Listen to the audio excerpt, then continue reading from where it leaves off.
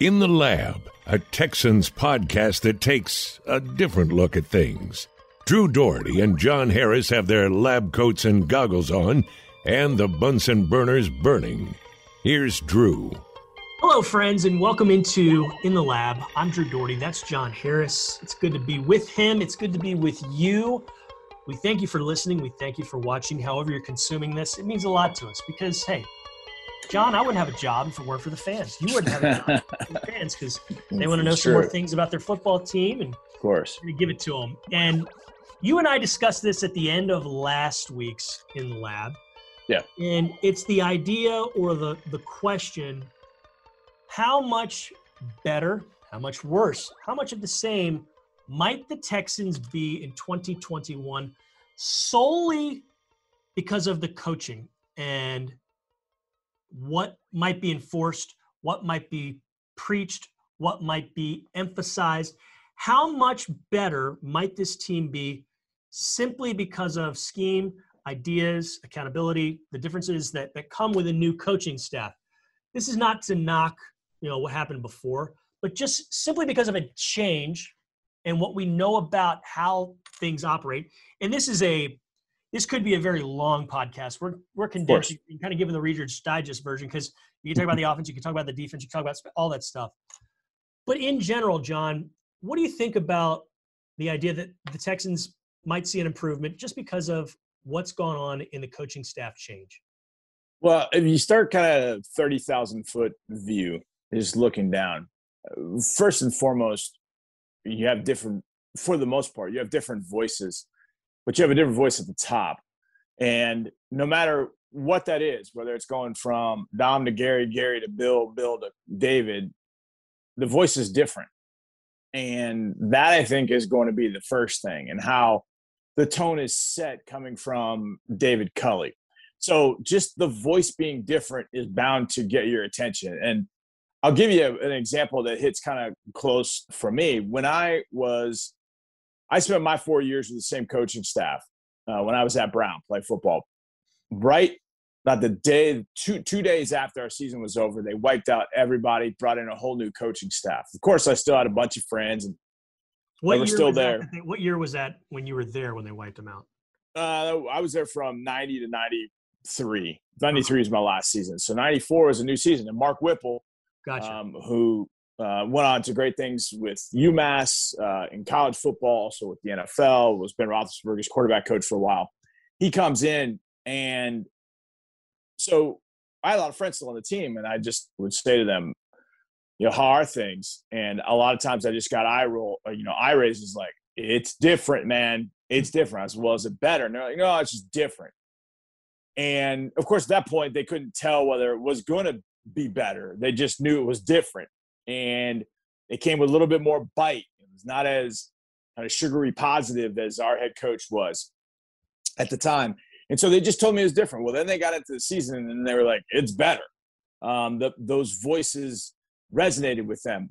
The other thing about it is when you have a new voice, everybody's prone, or a new leader, everybody's prone to kind of perk up a little bit like, okay, things are new. I got to mind my P's and Q's here and be on top of things a little bit more than maybe I was. Maybe I got a little sloppy because I knew what the other coaching staff was going to say, or I knew what Bill was going to say on a Tuesday at 3:00 in the afternoon. I knew how they were going to react. I could live with that. But all of a sudden, new voice comes in, good, bad, otherwise. All of a sudden, you're like, all right, wait a second. I gotta figure this out. I better watch myself here, and then we can kind of figure out like what's the right play. And then all of a sudden, you realize, hey, I like this coach, or I respect this coach. I respect his vibe. I respect what it is that he's teaching me. Boy, I like this technique work. I like the example he used. James Campen is one that comes to mind, offensive line coach. Yeah. And, with the Green Bay Packers. Some skins on the wall, that guy. I mean, he is exactly been really successful. Yeah. No doubt. And so he can say, hey, look, Bakhtiari, Dave Bakhtiari, one of the best left tackles in the league. All pro, yeah. Yeah, tremendous guy. 4th-round pick. Hey, when we got him, he tended to do this, and we gave him this little technique change, and that helped him. He told us it helped him. And so that's maybe something you can incorporate. Maybe you want to use this. And I always think that's the thing. I felt like this as a teacher and as a coach, Drew. I felt like I had my responsibility was to give my players and my students the best opportunity to be successful. And so if they didn't like a particular method or they didn't get a particular method that I was giving to them, then I wasn't doing my job because I wasn't finding what it was that I could get out of them. Like, okay, some people like to think about 2 times 2 as 2 squared. Some people like to think about it as 2 times 2. And so you have to figure out, like, all right, how do I give this person a different way of looking at it? Some like analogies, some just like the black and white. And so you've got to figure out, how do you get through to these wildly talented individuals on a day in, day out basis and continue to give them tools and tips to make them better. And hopefully that's what this coaching staff is able to do. You just brought up something that's been, it's been eye-opening, and this happens across the NFL, but we've been up here in the offices quite a bit. Yeah. And we've interacted with a lot of these coaches. David Culley is somebody that, you see, and he's got his style and he's razor sharp. And this is a guy who has preached the 2 times that I interviewed him, preached the importance of being a good teacher, something you just mentioned. Nick Caserio, underscored that the time I interviewed him earlier this offseason. Teaching is a big, big deal to these guys. But what you talked about, the different ways of teaching, it's very reflective of who these assistants are, because I've talked with Campen. I've talked with Lovie Smith. They're not like Culley. They're different personalities. So right. And that's going to be true of a lot of these other guys. Tim Kelly, who we know pretty well. Right. The Danny Barrett, the running backs coach, who we have a good relationship to. They all teach in their own separate way, like you're talking about, the 2 times 2 versus 2 squared. So it's going to be interesting to see. And I'm not saying, count on X number of wins over. Yeah, right. You might not win as many. You might win less. But there is a definite emphasis on that, on teaching and having different sets of experience and different ways of coming at you and teaching you, because Lovie Smith is not the same as David Culley, is not the same as Tim Kelly, is not the same as Danny Barrett, and so on and so on and so on. But it's going to be kind of an interesting gumbo, I think, when it all comes, to be. And here's another, aspect, and the interesting part of this, Drew, is I'm talking about coaching, but I'm not talking about the actual coaches themselves. Right. Sometimes as adults, we get set in our ways. We get stubborn. We don't really want to hear it from our boss. Sometimes you can tell me something and I'll listen to it more than I will if sometimes Mark tells me that, because, something, he's our boss. Okay. What I mean by that is, I think it's going to be very helpful to have some key veterans on this team that can teach and coach as well. Yeah. That have not only the desire to do it, but the ability to do it. So a guy like Mark Ingram comes in. He's in a situation in New Orleans where he had to help along Alvin Kamara. He went to Baltimore. He had to help along J.K. Dobbins. And I don't want it to be like, okay, Mark Ingram can't play. He can just be a good teammate. No, I think Mark Ingram still got something left in the tank. But if he takes that wisdom and he imparts it onto a young running back that gets drafted this year, or a young running back like Scotty Phillips, or even Buddy Howell, or even David Johnson, there's something that he might be able to impart to them. You have Marcus Cannon. And the reason I bring this up is I was asking this of Marcus on Monday. I said, look, Mark and I are way older than you, but in football terms, you're up there in age a little bit. You've been around. You've seen some things. How important is it for you to share your wisdom with younger people and younger players? And he said, as long as they want it, I'll give it to them.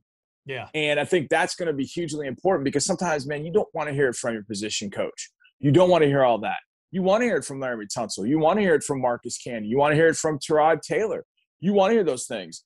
And as I talk, and I mentioned Tyrod Taylor, I think of Hard Knocks the last couple of years, watching him on, or probably 2 last 3 years, watching how he interacts with the players, the things that he talks to them about. Sometimes it's something as simple as adjusting the tempo of your cadence. Sometimes it's up to line scrimmage, what you're looking at, mic points, all that kind of stuff.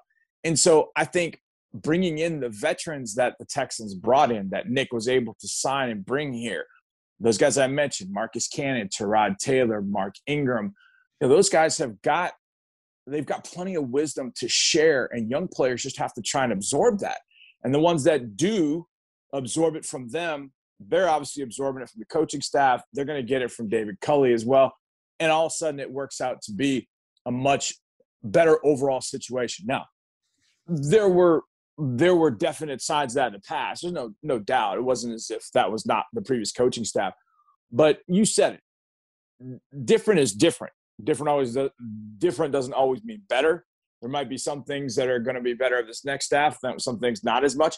But we just know it's different. Yeah. And at this point, that's all we know. We like the makeup of it. You mentioned a couple of guys, James Camp and Lovie Smith, different. I like the fact, Drew, that with this coaching staff, it's sort of a bouillabaisse of personalities of, okay, this guy came from over here. This guy came from over here. A couple of guys are still here. Culley came from here. He brought a couple of guys from Baltimore.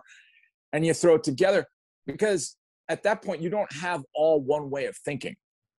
It's different ways of thinking. Hey, when I was with the Bears, we did this. Hey, with the Packers, we did this. Hey, Baltimore, we did this. We're going to go with this. We're comfortable with this. Hey, but coach, what do you think about this? And I think everybody's willingness to share ideas from where they've been ends up, and you never know which idea it's going to be. Maybe it's a fourth down play. Maybe it's a coverage idea. Maybe it's a coverage tweak. Maybe guys that have been here in the building already can say, and speak to the personalities of certain players that new coaches coming in can kind of, understand, hey, this guy's a little bit more of a guy who learned the board. This is a guy who learns through the walkthroughs. Some of that information will help these new coaches. So you throw it all together, it's different.